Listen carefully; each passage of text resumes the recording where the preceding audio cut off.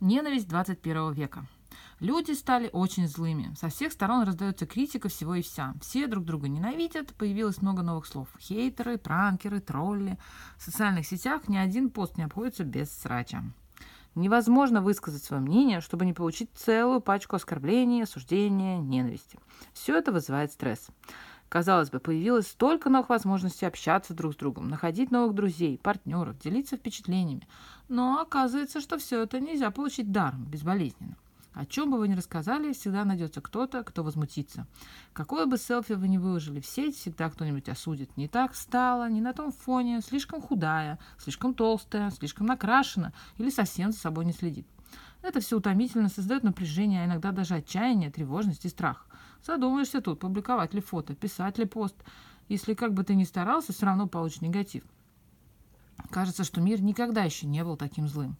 Но это только кажется. Как говорил Гераклит, тайная гармония лучше явной. То есть здравый смысл всегда ведет к катастрофе, особенно на длинной дистанции. Только глубокое понимание происходящего, внимательное познание законов природы и человеческого общества поможет нам счастливее и полнее жить. Так и здесь. На первый взгляд кажется, что все плохо. Мы живем в ненависти и отчаянии. Но задумайтесь, сделайте шаг назад. Взгляните на 20 век. Какие горы ненависти наполняют это столетие. 2 мировые войны, фашизм, концентрационные лагеря, Хиросима и Нагасаки, сталинские репрессии, Великая депрессия, геноцид в Руанде и еще очень и очень много ужасов, о которых даже читать страшно. Список преступлений против человечности в 20 веке огромен и страшен.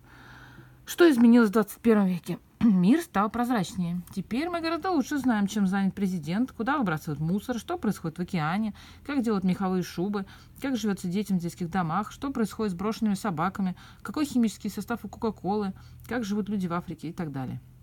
Мы стали осознаннее. Некоторые начали ограничивать себя в потреблении. Мы задумываемся о природе. Мы стали больше помогать друг другу, лучше понимать друг друга.